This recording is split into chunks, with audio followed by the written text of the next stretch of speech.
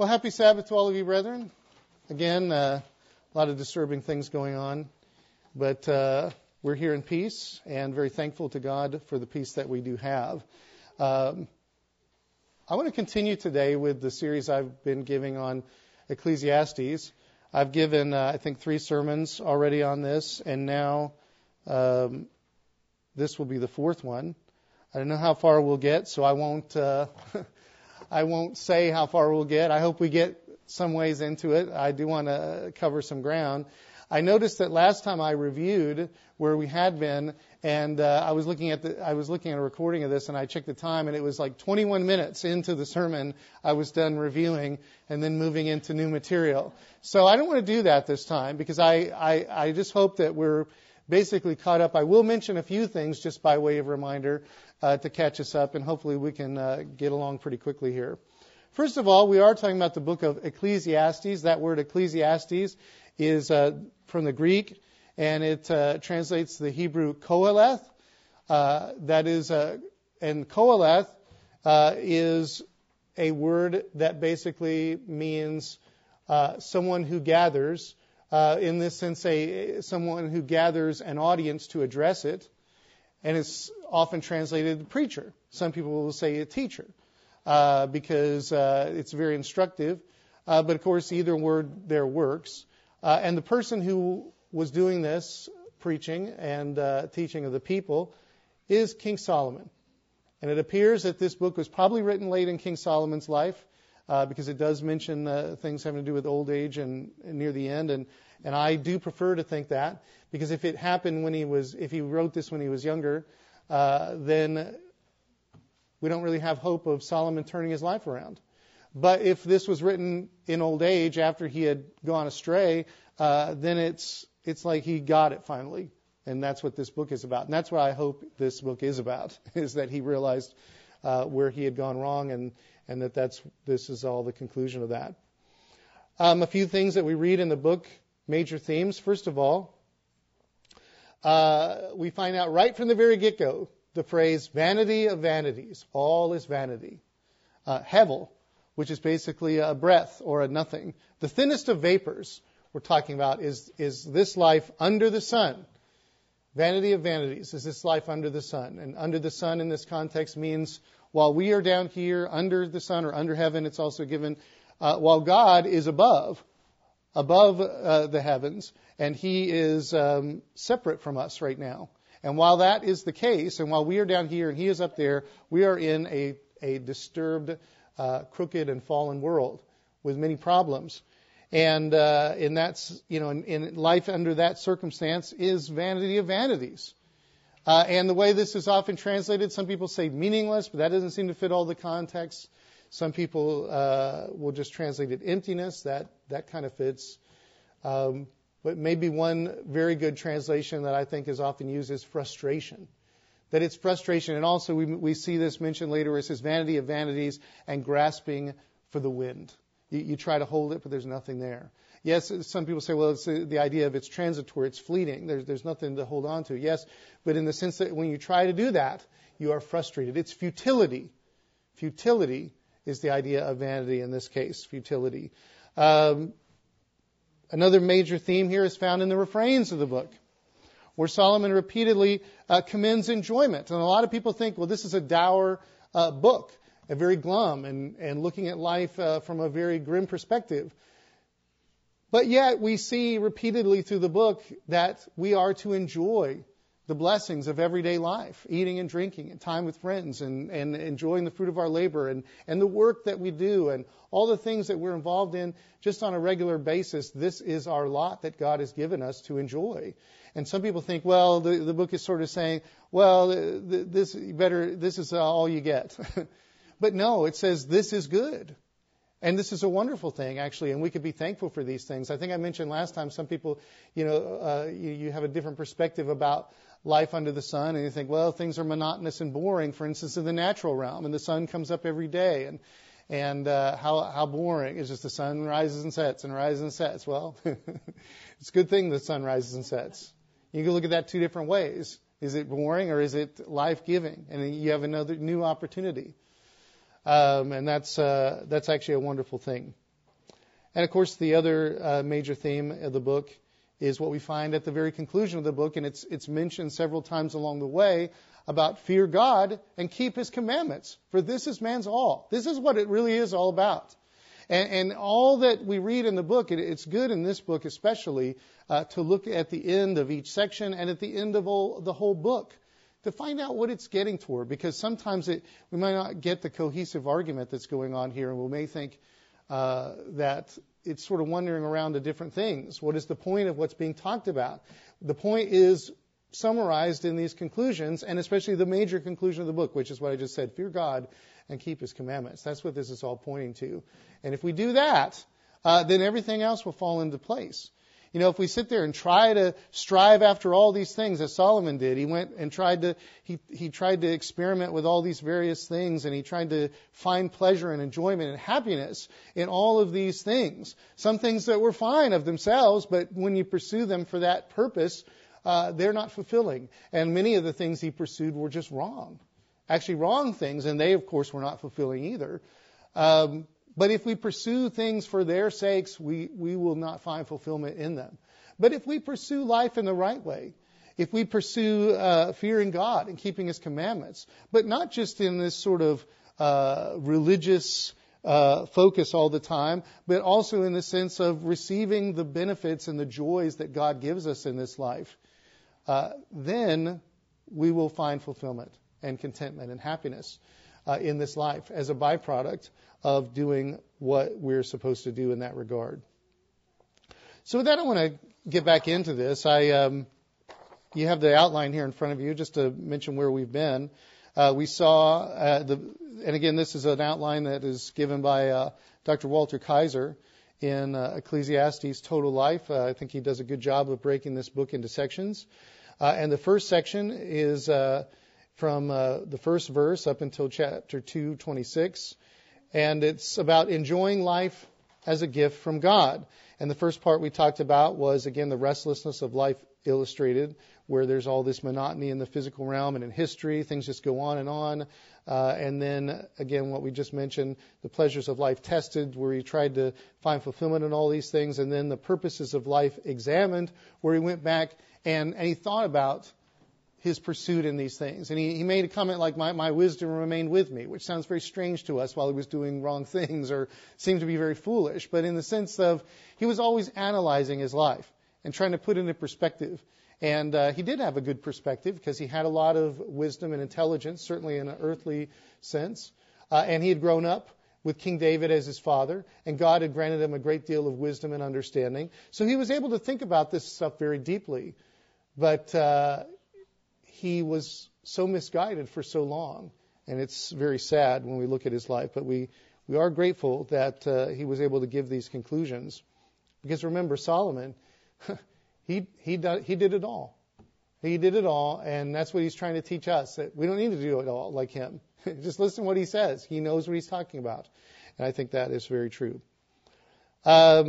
And then, of course, we come to the second major section here, understanding the all-encompassing plan of God. And that begins with the poem about the times of life.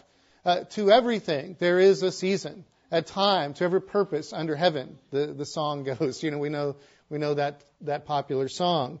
But of course it comes from here. And that's the first section. The first subsection here is listed in chapter 3, verses 1 through 15. It gives the principle about this, that God has a plan that embraces every man and woman and all their actions in all times. And some people see this as, well, we're just sort of subject to these fated times in our lives.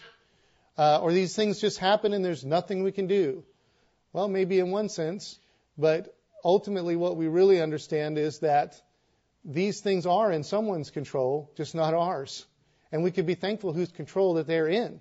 They're in the hands of God. And our lives are in the hands of God. And that is something to be grateful about, and to know that He cares for us. And the things that happen in our life are shaping us according to His plan, the way that He wants it to happen. It doesn't mean that everything is necessarily fated, but let's all remember that whatever happens in our lives is because God allows it at any given moment. He can intervene at any time and stop something from happening or cause something else to happen. He has all power. He's God Almighty. And we can be thankful that He's the one that is running this show. And we need to bear that in mind. But then we have the facts, as it says here in this second subsection, which we're going to get into today, is about the anomalies and apparent contradictions in this thesis are examined and reflected upon. You know, God is in control, but there are a lot of problems in this world. And sometimes we might think, is God really in control? Is He the one really directing what is happening in an overall sense? And again, I want us to understand that. God is not, there's many things the Bible says. God is not the author of confusion, for instance. And there's a lot of confusion in the world. And that's part of what's being talked about in this book. And there's a lot of evil in the world. God does not tempt anyone to sin, the Bible tells us. And yet there's a lot of sin that is being contended with here, even as this book addresses. God is not the one who makes this happen, but God is the one who has subjected this world to futility. We read that already before in Romans 8. Paul used the same word, that this world has been subjected to futility, and God is the one who has subjected it for the time being, because He has allowed it to persist under this condition for us to learn vital lessons that we need to learn, and for things to happen that will ultimately bring about our greater understanding of His purposes. So right now, I would like us to look at, let's see, I just wonder how long I guess I've gone a little over 10 minutes in trying to get us caught up to where we were. And so we'll proceed here reading.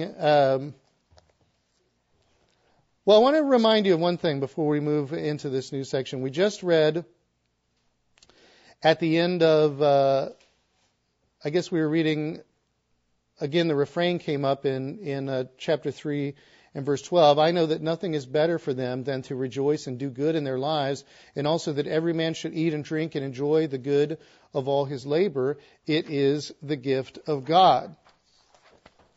And then, of course, it says here, I know that whatever God does, it will be forever. Nothing can be added to it, nothing taken from it. God does it, that men should fear before Him. That which has already been, and what has already been, God, well, it says here in the New King James, God requires an account of what is past, and as we saw, there's some dispute over how that's translated, that it may just be that God recalls what has been left behind in the march of time. But it could be a sense of judgment, because that is another recurring theme. But I actually think it probably is that when we think of the things that are left behind, God holds on to everyone, and ultimately He's going to redeem this world. Now, I want to make a comment here that I found another source, by the way, and in these messages that I've given to you, I found this really good source. It's called the Preaching the Word commentary by Philip Ryken on Ecclesiastes, Why Everything Matters. And I haven't used that in a resource in these messages yet, but I did go back into the commentary that I'm writing and use it at quite a few places where we've already been, because I think it's a very good resource. And one of the things that it said about this section here, I'm going to read this to you, is it says, considering the times of life, this commentary asks and comments, do you believe in the timeliness of God, not just for the world in general, but for your own case in particular? Do you trust His timing for the seasons of your own life? People often criticize God for being too late or too early. Yet in retrospect, we discover that His agenda was better all along, because the door was closed when we wanted it open. We ended up going a different direction, which turned out to be the right direction all along. We were not ready for the relationship we wanted when we wanted it, but only later.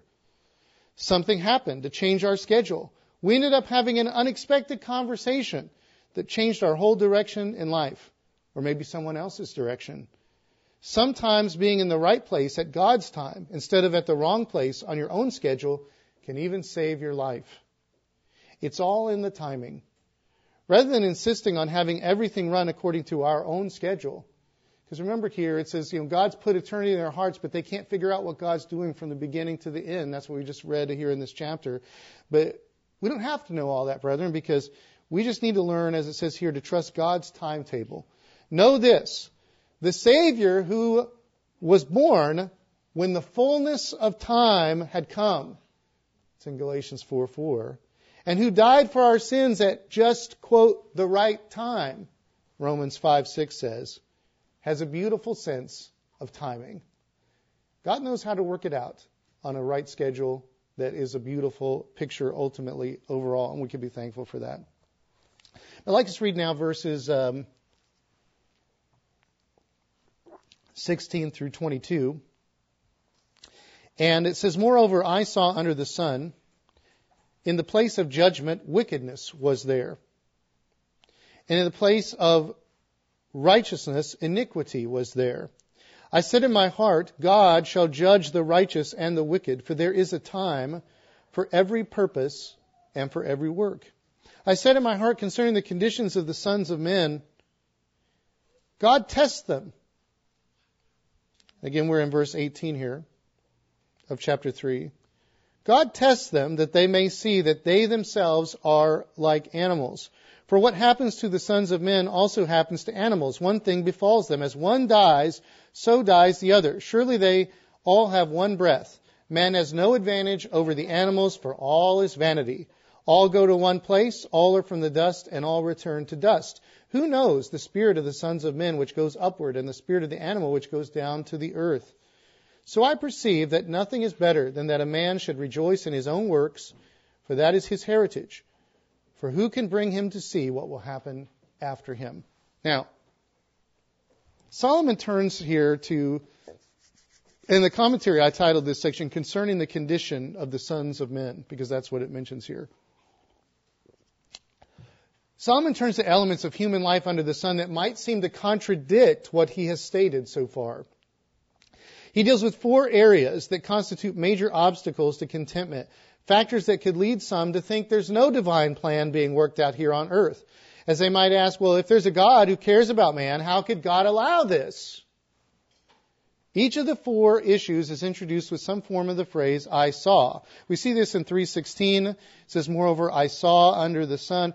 4:1, we see that, I returned and considered. Actually, that's I saw all the oppression in a different version here. Chapter 4 and verse 4, again, I saw this. And in chapter 4, verse 7, then I returned and saw the vanity under the sun. So these are the different things he's seeing as possible contradictions to this overall thesis that God is in charge. And we can be confident in that. Now, the first issue here is injustice, as we're reading about. This unit makes an observation, passes 2 comments, and reaches a conclusion. And it says in this section, this is Tyndale commentaries pointing this out, I saw, I said, and so I saw, or so I perceived, is in this section. So this is sort of summarizing the way he presents this argument. The problem here is quite egregious. If there's anywhere in society that people would expect some evidence of divine direction, it's in the matter of rendering justice, as God would seem to be intimately concerned with that. And indeed he is, as Solomon is quick to point out in verse 17. Injustice today is proof only of the failure of man's self-rule. It is not proof that God has no control over life. He permits unrighteousness in the halls of justice for the present time, but he will set matters right in a future period of judgment, as it says right here, we just read. Now, the Preaching the Word commentary notes, our confidence does not lie in a justice system, but in the Chief Justice himself, Jesus Christ.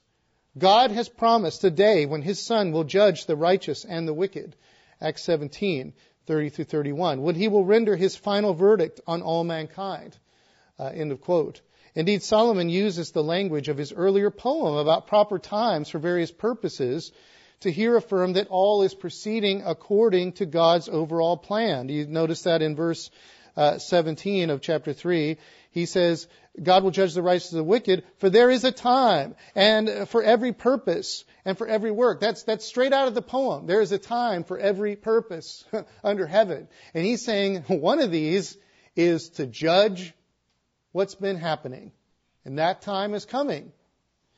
And verse 17 here also demonstrates the need to live righteously, avoiding wickedness, as a key message of the book. Again, some people think, well, this book advocates total hedonism and just going off and doing whatever you want. No, it doesn't. It clearly, we better be careful, is what it's saying. Solomon next comments, comparing people with animals. That's seen by some as a new issue. But it's more likely commenting on the human condition in general. Initially, in response to the problem that he just mentioned about injustice, but also applicable to other problems he raises. For the time being, God withholds the judgment in verse 17. God's not yet given that judgment so that people can come to see what they need to see about themselves. Think about that. I mean, there is a time coming for judgment, but it's not yet. Why is it not yet? Because people need to come to certain understanding. And this is what the Preaching the Word commentary says about this. Our present existence is a proving ground. It is a test, not simply in the sense of something we pass or fail, but also in the sense of something that demonstrates our true character. One of the purposes of life is to examine and ultimately reveal our place in the universe and our true relationship to God. This test is for our benefit, so that we learn to recognize our mortality. Will we see ourselves for who we really are? I think that's quite a good assessment here. Solomon points out that what people need to come to see is that they by themselves, and that's really what verse 18 here should say, where it says they themselves, really should be they by themselves, are as beasts, as it says in Green's literal translation. That people by themselves are as beasts. That's what they need to come to see. They live under the law of the jungle, as it were. And within this system, all people, no matter what their behavior, meet the same end as beasts. Death. They all die, which is the apparent height of injustice. They think, well, it doesn't matter who you are. You go through this whole thing. It doesn't matter what you do. You end up dead. Where's the justice in that? Now, of themselves, people have no advantage over animals. They cannot escape death and returning to the dust. Some think that this passage is claiming that this life is all there is for human beings, that there is no life after death. But Ecclesiastes continually points to a time of future reward and judgment for all people. And it states that the human spirit returns to God at death. That's in chapter 12, verse 7. It actually says that the spirit returns to God who gave it. So the key to this passage in chapter 3, verses 18 through 20 is evidently the by themselves or of themselves in verse 18. It is apart from God's intervention, of themselves, by themselves, that people share the same end as animals. God wants people to see their dire need for Him and life's problems, especially death looming at the end of life, help to accomplish this. You know, when you're facing this stark reality, you have to understand what you need to know. Now, verse 21 about the spirit of men going up to heaven and that of animals going down to the earth is apparently translated correctly here in the New King James Version. Now, some versions that follow the Greek Septuagint translate the verse to ask, it'll be worded something like this: who knows whether the human spirit goes up and that of the beast goes down? Like, who knows whether it does or not? Implying that no one knows if this happens. But again, Ecclesiastes 12:7, which is later in the book, states clearly that the human spirit returns to God at death. So here in 3:21, it could not mean that nobody knows that. The key, again, seems to be the by themselves or of themselves in verse 18. Apart from God's involvement, who would know about or give serious thought to any divergence in the paths of human and animal spirits at death? Indeed, as Tyndale commentary says, the generality of men cannot appreciate the difference in ultimate destiny and live as though there were no difference. They are as beasts, and they act like it and they live like it. Yet as they approach death, they are forced to think about such things. I mean, death staring you in the face helps you to come to right conclusions about these things. And in that sense, maybe we should understand that God allowing us to be in this predicament is a great blessing. Ultimately, for all of us, it really is. to help us. Now, verse 22 is an instance of the book's refrain. I perceive nothing is better than man should rejoice in his own works. That's his heritage. Here it presents the conclusion of this unit addressing injustice. This is the way the New American Commentary words this. It says, if God is sovereign in his disposal of earthly events, as we saw in the great poem at the beginning of chapter 3, and has a purpose even in allowing human injustices, as we just read in this little subsection here, and holds our ultimate destiny in his hands, as we see in verse 21, then the attitude of the wise should be joyful confidence in the pursuit of earthly responsibilities and the pleasures they bring. That's what we do in the meantime. Where this is elsewhere shown to be God's gift to man, it is here referred to as the person's portion, or lot, or heritage. That is one's share in God's blessings to mankind. The same wording used in the refrain at the end of the present section that we'll come to at the end of chapter 5. And the end of the last sentence here of the end of 3:22, that's translated after him in many versions, probably ought to be just rendered afterwards, as it says in the New American Commentary.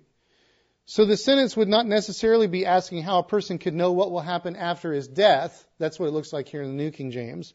But just merely after the present. Like, who knows what's going to happen after whatever you choose to do now. The point in context would seem to be that we should use the time that we have as best we can. Not fixating on injustices that we've just been reading about, as we don't know how God is going to work everything out. Oh, you may be all up in arms about how bad this is, but maybe it'll be fixed tomorrow, the thing you're all upset about. Or maybe a long time later. You just don't know. You don't need to be all worried about that, is what it's saying. And that, of course, implies trust in God's oversight. You just need to take life as it comes and enjoy what God gives you and not worry about how to correct all this mess. You won't be able to do it. And God may not do it right away. And there's a lot he's going to leave undone. Let's go on in chapter 4 now. Another issue here, verses 1 through 3. Solomon writes, then I returned and considered, or I saw, all the oppression that is done under the sun. So now it's even injustice and we move into oppression. And look, the tears of the oppressed, but they have no comforter. On the side of their oppressors there is power, but they have no comforter. He repeats it. Therefore I praise the dead who were already dead, more than the living who are still alive. Yet better than both is he who's never existed, who's never seen the evil work that is done under the sun. Now this second problem that Solomon mentions, oppression, is a consequence of the problem of injustice that we just read about right before this. Man's mistreatment of fellow man, the strong abusing the weak, is horrible.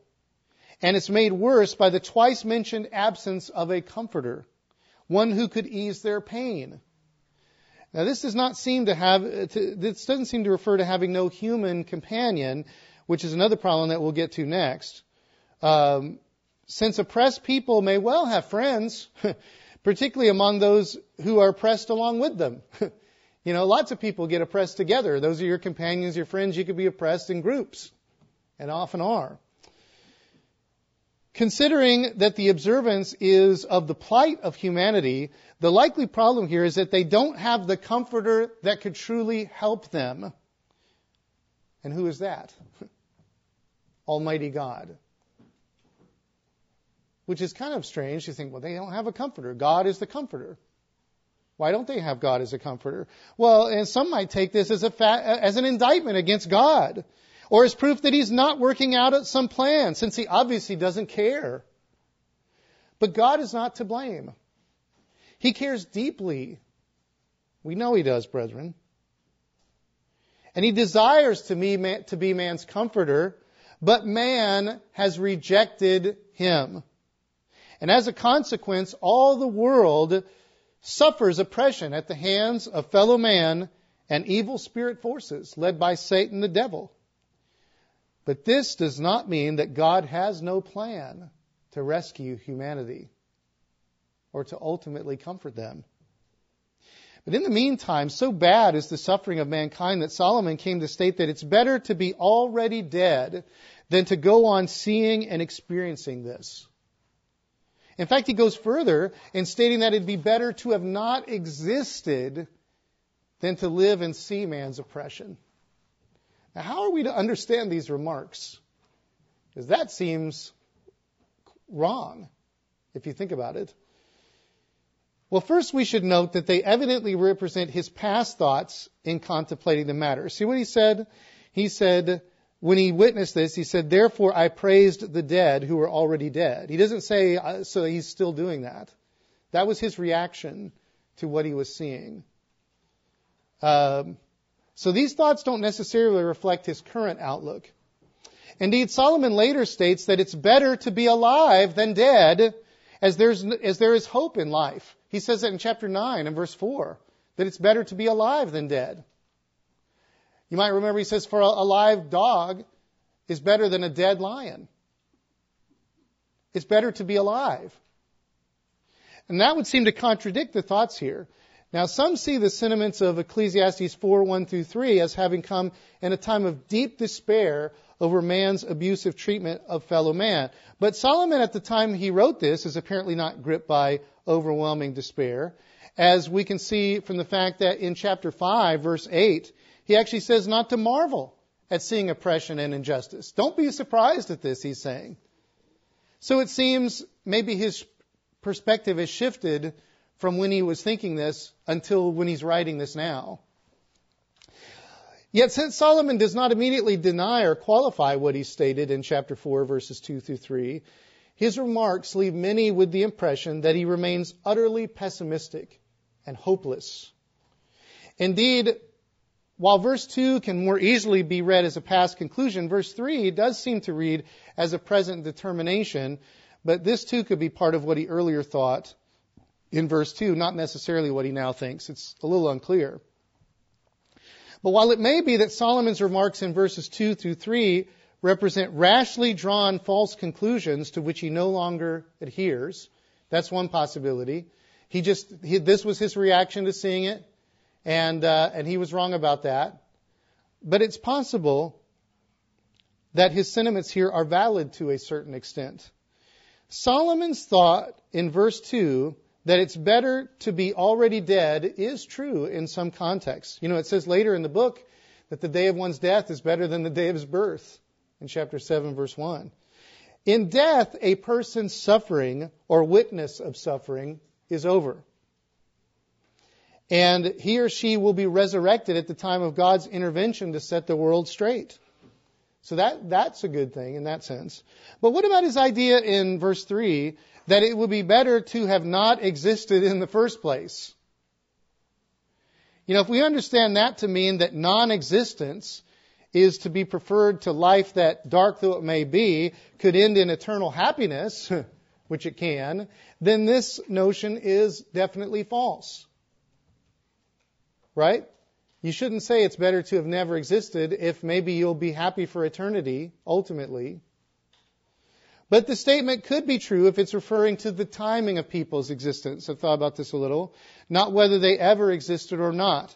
You know, after the present evil age of human misrule under Satan, God will, at that future time, free the world from oppression, leading mankind to righteousness and peace. And for the vast majority of people who are not called to God's way and salvation during this present age, it would be preferable in a certain sense to not exist until God sets the world straight. You might think, I'd rather have come along then than come along today. Thus, if Satan meant for us to take his statement in verse 3 as true and not merely as his former despair, that's what he could have meant. But again, it's not entirely clear. Another possibility here is that verses 2 and 3 are to be read in light of the dilemma of verse 1, where it's talking about having no comforter to relieve the oppression. So in this case, the thought would be that it's better to be dead or to have never existed as long as man has no comforter. In other words, as long as that situation exists, that's also true. Yet the condition of being without a comforter is not permanent. And that brings us to an important point here. I want us to understand this.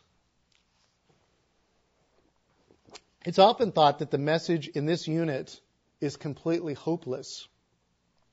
Grieving for the oppressed, but giving no solution to dealing with the problem. But the solution is in part implied here in the repeated statement in verse 1 that there is no comforter. Notice that. They have no comforter. He says it twice. So what we desperately need in coping with the problem of oppression is a comforter. And that is the solution. I want us to notice that. The solution is actually in the despair. And the ultimate comforter is available if we will turn our lives over to His guidance and care. And eventually, humanity as a whole will experience His intervention and help. And even now, the individual who turns to God receives His help in the present to endure. Indeed, we are evidently meant to reflect on the conclusion as just given in chapter 3:22 as we proceed through the problems presented in this subsection. We need to bear this in mind. And this will be further affirmed and expanded on when we come to the major section conclusion at the end of chapter 5. I want us to continue here in verses 4 through 6. So another thing that he sees, he says, "Again I saw."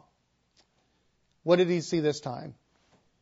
"That for all the toil and every skillful work, a man is envied by his neighbor. This also is vanity and grasping for the wind. The fool folds his hands and consumes his own flesh.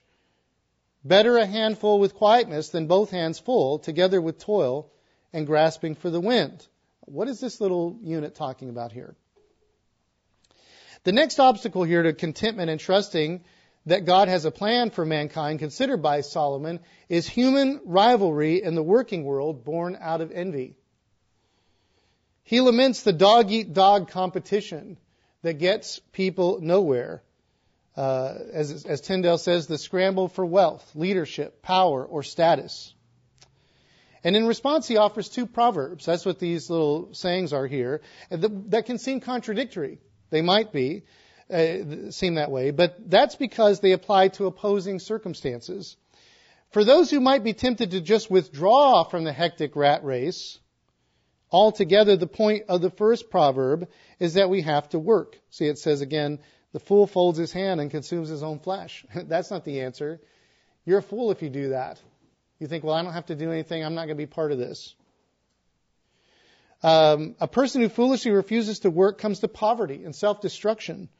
On the other hand, the second proverb, verse 6, is for those who go overboard in work for the great payoff it'll bring. Because for the first people are saying, well, I don't need to work. And the second people are saying, better a handful than quietness than both hands full. They're going for both hands full. It says, and this is a New American Commentary, that it's better to have a few things, one handful, yet be satisfied and happy than to have many things, two hands full, and yet be consumed with work and worries. The teacher steers away from both idleness and slavery to work. Both of these are bad ways to go. Quietness in the second proverb means peaceful and composed, content, rather than always striving for more. Preaching the Word Commentary says the quiet person has found the right balance. His hands are not folded like the fool. He is working hard enough to have a decent handful of what he needs in life. But that's enough for him. He does not keep demanding more and more, but accepts what God has given. So that is the way to respond to that, to this whole rat race. Verses 7 through 16, looking at another problem we see, is then I returned and saw vanity under the sun. There is one alone, without companion. He has neither son nor brother. Yet there's no end to all his labors, nor is his eye satisfied with riches. But he never asks, and we'll get back to this in a minute, but he never asks is not in the text right there. For whom do I toil and deprive myself of good? This also is vanity and a grave misfortune. Two are better than one, because they have a good reward for their labor. For if they fall, one will lift up his companion. But woe to him who's alone when he falls, for he has no one to help him up. Again, if two lie down together, they will keep warm. But how can one be warm alone? Though one may be overpowered by another, two can withstand him, and a threefold cord is not quickly broken. Better a poor and wise youth than an old and foolish king who will be admonished no more. I'm going to break off from that and get back to that in a second. That actually is, I believe, part of the same section, but it's a little bit of a different thought. We'll see that in just a moment. But what we just looked at, I want to talk about this for a second. Solomon addresses the problem of human isolation here. Having just cautioned against overworking for material reward, he starts with someone engaged in this pursuit who sadly has no one with whom to share, in verse 8. Now, I mentioned that where it's italicized here in the New King James, but he never asks, which is similar to the King James and Revised Standard Version. But that's not in the Hebrew here. There's only an and, a va or and, that precedes for whom. Other translations, including the NRSV and the NIV, consider that the person does ask about whom he expends himself for. Like, who am I doing this for? But either way, there's no one else there. Friend or relative. It's probably not mere coincidence that he has no one close to him and no progeny. More likely, it's his drive for personal accumulation that has led to him becoming isolated from others. And for what? Despite his gains, the person is not satisfied. His pursuit of gain has actually deprived him of good. A major good he's missed out on is companionship. Solomon goes on to show why this is so serious by highlighting the value of companionship in verses 9 through 12. Two can achieve more together than one, and they support and comfort one another through hard times. Verse 12, with its 1, 2, 3-fold advancement here, may be a proverb, or at least the third line is, the Tyndale commentary says, the strength of the three-ply cord was proverbial in the ancient world, as seen in Sumerian and Akkadian texts. So this may well be a common proverb. In context, the step up to 3 is evidently a general indication that having more friends than one is even better. Like 2 is good, but 3 is better. And having more friends is better. This verse is sometimes used to point out the strength of marriage, the union between not just 2, the husband and wife, but 3, including God. You'll sometimes see that said. But that's probably not the specific intent of this verse, but it is a valid application. I mean, certainly it's definitely better to have another who's supporting you, and especially that other being God. Definitely want that. Solomon's presentation of the value of companionship implies, of course, that we should seek to avoid isolation. So that's another solution that's implied in the problem. In other words, we don't want to end up like this. We need to try not to be like this. We want to be in connection with people. That's going to help us endure the bad things in this world. Now, verses 13 through 16 are deemed by some to present a new problem. But I think these verses continue to, as one commentary says, to underlie the folly of self-sufficiency and growing isolation. Let's look at it here. Better a poor and wise youth than an old and foolish king who'll be admonished no more. For he comes out of prison to be king, although he was born poor in his kingdom. I saw all the living who walk under the sun. They were with the second youth. I think that's a wrong translation. Probably should just say they were with the youth. There's only one other youth here. They were with the second, this new ruler, the youth, who stands in his place. There was no end of all the people over whom he was made king. Yet those who come afterward will not rejoice in him. Surely this also is vanity and grasping for the wind. Now, Solomon gives the story here of a king who grows too self-confident and feels he needs no advisors. So there's a sense of isolation. You think of some people being spoken of as being in their ivory tower. They don't really know what's going on. They have limited contact with people. And because of that, they're out of touch. And that was certainly the case here. Even not listening to advisors. He falls from favor and a new regime takes over. Despite his humble origins, the crowd flocks to the side of the newcomer, who too will grow old and be abandoned in turn to his own isolation. The We should first notice that of all this is a quote from the Preaching the Word commentary. Of all the contrasts between the two kings, youth versus age, poverty versus wealth, wisdom versus folly, the most important is their attitude toward advice. The tragedy has been repeated many times in the history of nations. It also stands as a warning to older Christians. We usually think that gray hair brings wisdom, and often it does. But whether they are young or old, the wisest Christians are the ones who listen to counsel and, if necessary, accept correction.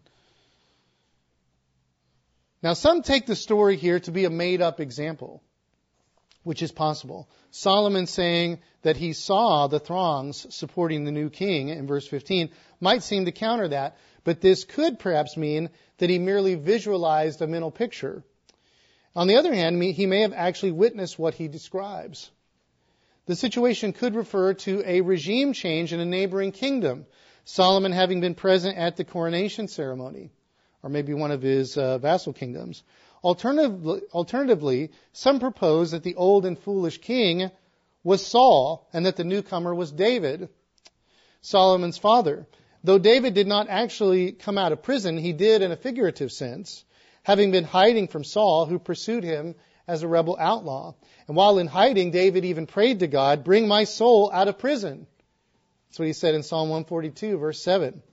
Of course, David's coronation occurred even before Solomon was born. Yet Solomon no doubt saw a great throng supporting his father early on, but later forsaking him during the revolts of Absalom and Sheba. So he saw early popularity and then later being abandoned by the crowds. And that the one coming out of prison, so, in that sense, his father, if it was, went through this whole experience that is typical. We're going to see that in just a second as well. Now, some think that the person was actually Solomon himself, that he is the old and foolish king, and that the one coming out of prison to be king refers to Jeroboam, who was prophesied to be king over the northern tribes following Solomon's death as punishment for Solomon's terrible sins.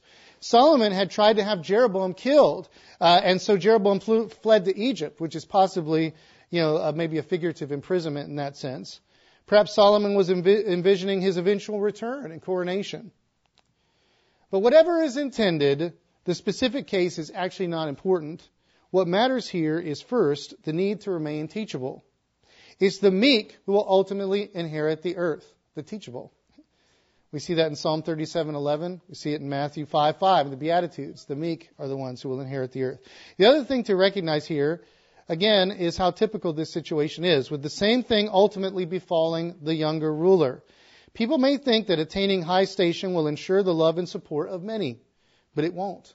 Power corrupts, so those in high office often fail to remain humble and teachable, or they end up listening to the wrong advisors, and moreover, the crowds are fickle. They support whatever they perceive as new, or change for the sake of change, until the new gets old and something supposedly newer comes along. This is not the friendship that will stave off isolation. It's only one more example of the vanity of the human condition pursuing nothingness. But there is something else here to consider. There was one wise young man, the wisest and meekest who ever lived, who was born poor in his kingdom, and later came out of the prison of the grave to take over from the ruler of this world as our king, whom many rejected, yet whom in the end all the living will follow for eternity. If we are wise and live accordingly, we will follow his example and reign with him for eternity. In the face of the obstacles to faith and happiness in this subsection, injustice, oppression, the rat race, and isolation, these are the four things he's looked at, we are implicitly told with each problem how to cope. So, what do we do? I mean, what is implied in these verses? Live righteously with future judgment in mind. That's one thing that is implied here. We need to live righteously with future judgment in mind. And derive joy from daily work and accomplishment. Derive joy from daily work and accomplishment. Seek comfort from God, the ultimate comforter. People are suffering with no comforter. There is a comforter. And we need to seek that comfort from God. What else? Work to meet needs. We have to work to meet our needs without becoming a slave to work for a big payoff. So we don't want to be lazy. We need to work. But we need to not work in this way that we think this is going to get us what we need. Or we're going to get all we can get. We're going to go for the gusto. Whatever we might need to do in that sense. And with isolation here, we need to seek the companionship of true friends and wise counsel with a teachable spirit. We need to seek the companionship of true friends and wise counsel with a teachable spirit. And of course, we need the ultimate companionship of God Himself and Jesus Christ. And we're given this in the fellowship of God's people, brethren. It's an amazing thing. In the next subsection, which ends the major conclusion, which is all of chapter 5, Solomon will go further in helping us to maintain a right perspective and live properly despite the obstacles. And you can look at that on your own too. We'll definitely cover through chapter 5 next time. It is again a remarkable chapter. It's interesting when you come to chapter 5 because in chapter 5 you're given actual directives. It's the first time there's actually this is what you need to do kind of thing will come up. Here we see what to do, but it's more implied. It's not so directly stated. But these are important things to consider, to think about. And one thing to remember as we look at all of this is what we're talking about in context. Remember that we're talking about the fact that God has a great plan. He's working all of this out. There are bad things that are going on that may look like God isn't really in control. Things are crazy. Things are crazy in your life. Things are crazy in this world. But God is in charge. He's in control. He's allowing things to happen. He wants us to learn from these experiences. And there's a way to make it through and a way to deal with these things that would tend to make us think God isn't in control. Let's remember that, brethren. Let's use this book to help us make it through this life that God has given us as a challenge and as a time of learning and testing to see what kind of character we will produce. We'll continue this in the next time.